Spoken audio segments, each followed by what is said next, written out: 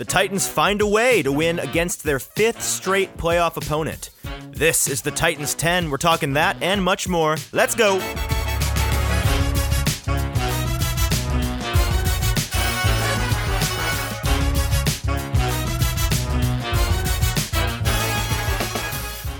Welcome in to the Titans 10 for Tuesday, November 16th. I'm your host, Easton Freeze, a broadcaster and writer with Broadway Sports Media and the 440 Podcast Network. Welcome into the show, folks. Hope you had a great start to your week. As always, on our Tuesday episodes, we've got the weekly recap today. We've got some post-game pressers and then the quick hit segment. Now, reminder, of course, for all of those of you who are listening to this show on the F Words feed, the Football and Other F Words podcast feed, please go and subscribe to the Titans 10 feed. There's a link in the description of this episode that will take you to the Titans 10 feed. You can subscribe there and listen there. Please go do that. It'll be really helpful to me and the show and its growth, but it'll also be helpful to you because I teased this a bit earlier on Twitter this week. The Titans 10, the show is expanding, and we're going to be having shows on Wednesdays and Thursdays now, the details of which I think I'm going to wait until tomorrow for the show to come out for you to see what we've got going on tomorrow. We've got some guests lined up. We're going to have some guest interviews on Wednesdays and Thursdays. This first one for tomorrow, already recorded earlier today, had a really great conversation. I think you're really going to enjoy it. You're probably gonna know who this person is. I'm really excited about what we've got planned for the Titans 10 going forward. But if you're just listening to the Titans 10 on the Football and Other F Words feed, I don't think we're gonna be putting those Wednesday and Thursday episodes on that feed. And if we do, they'll just be teasers, just a little tease, a little taste for you to see what we got going on, and it won't be the full episode. So if you want to listen to all 4 episodes a week now, you're going to have to go and subscribe to the Titans 10 on the Titans 10 feed. So please go do that. All right, we've got all that out of the way. We got a lot to get into today. So let's jump into the Week 10 weekly recap.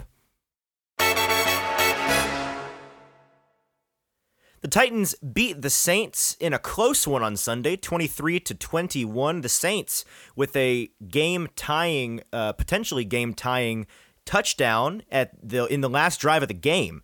Have to go for 2, didn't quite get it, so the Titans hang on and win by 2. The Titans have now completed a 6-game win streak. They are on a 6-game win streak, the longest active win streak in the NFL, and that is 5. Their last 5 opponents have been all against teams that were playoff teams last season. So that 5 straight win streak that they've got going on against playoff teams is certainly the most impressive resume of any team in the league in the last month and change. The Titans are 8-2, which is the best start for them through 10 games since their 2008 season when they went 13-3 and were the 1 seed. That was the CJ2K season. Thanks to their first 6-game win streak in 13 years, this is the first one in over a decade, the Titans are the first 8-win team in the AFC, and they now lead the conference by 1.5 games. All the other teams in the AFC are 6-win teams or worse, so they have a 2-win cushion on the field, which has set them up incredibly nicely for that 1 seed in the AFC, especially considering their schedule. We'll talk about that a bit later in the quick hit segment. First, let's dive into the details of this past weekend's game.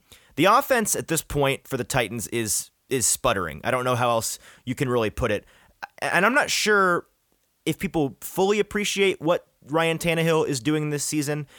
I think there's room for fair criticism of Ryan Tannehill in some of the decisions he's been making. His decision-making, I think, has taken a bit of a nosedive. Well, not a nosedive. That's harsh. Has taken a bit of a downturn this season. He's been making some interesting decisions, throwing some picks that he simply can't make, especially now that the team is riding on him more than ever with the loss of Derrick Henry.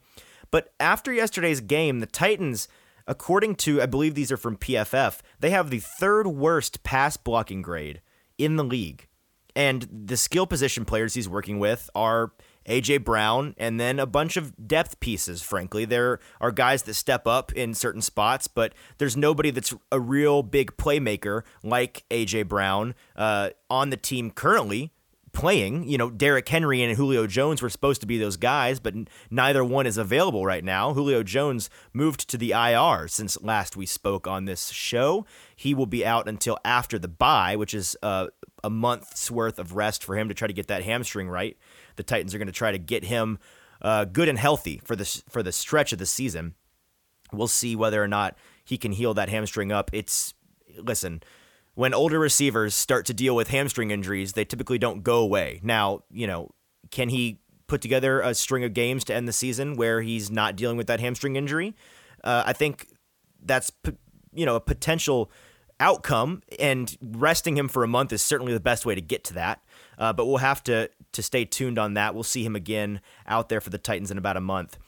Now, Ryan Tannehill, despite that third worst pass blocking grade, he's still number 10 in EPA per play, according to PFF, which is in the range of Josh Allen and Aaron Rodgers, two guys that are pretty good quarterbacks. And in the 2 games without Derrick Henry, A.J. Brown has had just 6 catches for 49 yards. And before Julio went out before last week's game, he had 4 for 35. And the Titans are still 2-0. So there's room for criticism of Ryan Tannehill, in my opinion, but he's still finding a way to win and is in a very less than ideal situation. So I think there's room for criticism all around on the offense. Speaking of criticism all around, the offensive line, which has taken a lot of heat this season, had on paper a pretty decent game. Here's their pressure report from Week 10. Taylor Lewan, who played the majority of the game, had 1 pressure allowed and 1 sack allowed. Roger Saffold had 2 pressures allowed. Ben Jones had a great day, no pressures or sacks. Nate Davis allowed 3 pressures. David Quessenberry also had an awesome game, no pressures or sacks.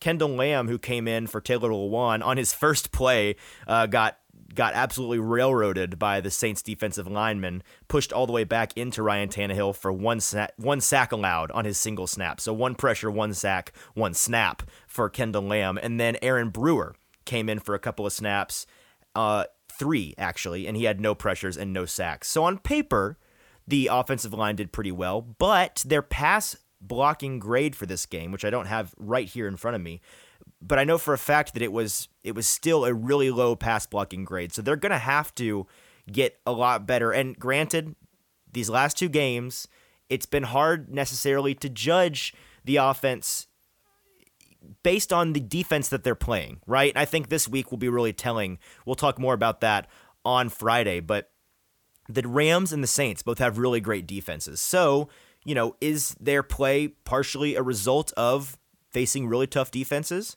I think it's certainly possible, and I think we'll see against a really bad Houston Texans team this Sunday. But we'll leave that analysis for Friday. Moving on, talking about the Week 10 game, let's move to the defensive side of the ball. The defense continues to get it done, and they've really been the side of the ball carrying this team in these last 2 weeks without Derrick Henry against really good teams, against 2 capable offenses. 9 sacks the Titans have gotten home 9 times in 6 quarters, the first 4 or all 4 quarters of the Rams game, right? And then the first 2 quarters of this Saints game. 9 sacks in 6 quarters. Just a reminder, they had 19 all of last year. So they're reaching pay dirt at a significantly higher rate right now, and they are really tearing it up. Jeffrey Simmons and Harold Landry and Danico Autry are eating out there. And, the Tennessee Tickle Monsters had to make a reference in this episode. They are they're tickling these teams to death. But moving on to more serious things, the defensive secondary had an all right game. Here's how the DBs fared. Jackrabbit Jenkins allowed 3 for 6 for 25 yards and a touchdown. Elijah Molden 2 for 5 for 17 yards. Kevin Byard 3 for 3 for 54 yards. And Christian Fulton, in his big return for the Titans, was he allowed 0 catches on 1 target and 1 PBU. So, and he played a significant amount of snaps. I didn't think that they would have him active in this game, but they did, and he played, I believe, 56 snaps, or in that ballpark off the top of my head. And he's right back to his Pro Bowl level that he was playing at before he went on IR. So Christian Fulton is going to be key for this Titans defense, for him to continue to play at a high level and for him to continue to stay hot and healthy. Now, the DB that had the worst day was Chris Jackson. He had his arguably his best career day against the Rams 2 weeks ago, but then he turns around and has arguably his worst career day against the Saints. He's going to have a rough day in film sessions. He played 21 snaps versus the Saints. He was targeted 7 times, allowed 5 catches, gave up 120 yards, and gave up 5 first downs and a touchdown. So just a really bad day in the office for him. I don't think that his high level of play so far this season before the Saints game is an aberration like some do. I think that he's still a capable cornerback and that this was kind of a one-off, just a bad day in the office, which is, a thing that all these guys deal with from time to time. We'll see going forward whether or not he continues his high level of play or if he's going to have to kind of regress to the mean. The Titans, I'm sure, don't want that to be the case. Now moving on into the post-game pressers segment of the show, I wanted to bring up 3 clips today. First of which is from Coach Mike Vrabel talking about injuries to this team. There's a stat that I want to share with you, but I'm going to let him share it with you first in this clip, and then we'll talk some more about it. When you don't panic, there's a tendency for everybody else not to panic. So find out who we have, find 48 guys that'll try to help us win on Sunday, whether they're on the practice squad, whether they're on the active roster, and put a plan in, who it is, what do they know, what can they do, and compete to win a football game. Do you know the record? What's that? Do you know the record? I do know the record. It's 84. The record is 84 for the season? 7 more. Yeah, that's what I told the Sunday night crew. We were in L.A., and I think Chris Collinsworth said, you guys are at 77 and the record is 84. And I said, you might want to take the over, just a hunch. So what he's outlining there is pretty crazy, and the numbers have changed since he had that discussion with Chris Collinsworth last Sunday night. The Titans currently have 20 players on the IR, which is the most in the entire league. They've dressed over 80 players this season, which is first in the league. I believe they're up to 82. The record is 84. So they're definitely going to be breaking that. And then they have 260 man games lost due to injury, which is also first in the league. And despite all of those things, despite being the most injured team in the entire NFL, they're still the AFC 1 seed after playing the hardest strength of schedule. That shouldn't be possible. You look at those other teams on that list of teams that have used the most players in a season, and it is the Titans who are the number 1 seed by a margin of a game and a half right now in the AFC, and then it's a bunch of teams that were at best just under 500 and at worst drafting first the next season. Just awful. So it's really, really astonishing what they've been able to do with so few of their starters, so few of their role players, so few of their normal guys, bringing in new guys all the time, 80 different players, 10 games into the season. There's a strong case to be made for Coach Mike Vrabel for Coach of the Year on that stat alone. Moving past that clip, I've got 2 other clips that I want to share with you from a couple of players on the team in their post-game press conferences that I think really speaks to the culture of this football team. The first of which is from defensive lineman Big Jeff Simmons. Here he is talking about success and confidence. Like I said, man, I love winning. And like I said earlier, it's hard to win in this league. So you have to embrace, you have to love, you have to, just take it all in, But, Vrabel said something this week, and it made sense. It said success brings confidence, but confidence don't bring success. And that's kind of stood out to me because, we can come into this game, very confident. It don't promise a win. In each and every week, we have to prove it, and that's the best thing about this league. That's the best thing I think about this team. We never satisfied. We're gonna keep rolling. We got a lot more games to play, and each and every week, game by game. And the second clip that I wanted to share about culture, here's Adrian Peterson, and here he talks about what he's observed in his time with Tennessee already. What have you seen? Man, just heart, heart and just that passion for the game. It's just a group of guys that love the game of football, that love the guy next to them, and we're playing for each other. You know, you don't hear guys complaining at all defensively, offensively. You can see guys out there grinding and doing whatever it takes to win the game. So clearly this locker room is dominated by a culture of next man up mentality, tough, rough-nosed football. These are all things that aren't shocking, but it's, you know, a validation of what we believe this team to be when you hear the players come out here and talk like this, repeating what is being preached to them by that coaching staff, by Coach Vrabel, who I think is the leading candidate for Coach of the Year right now. He's been doing a really incredible job with this team. And Wes on Broadway, who's a colleague of mine over at BroadwaySportsMedia.com, he's at Titans Draft Tape on Twitter. He tweeted this out, and I thought this really encapsulates and demonstrates, right, what this team has accomplished through their culture of next man up. Julio goes to the IR last weekend before the game, and then Marcus Johnson steps up. 5 catches for 100 yards on Sunday is a big difference in the game. He's the playmaker on that offense on Sunday. David Long and Rashaan Evans both out.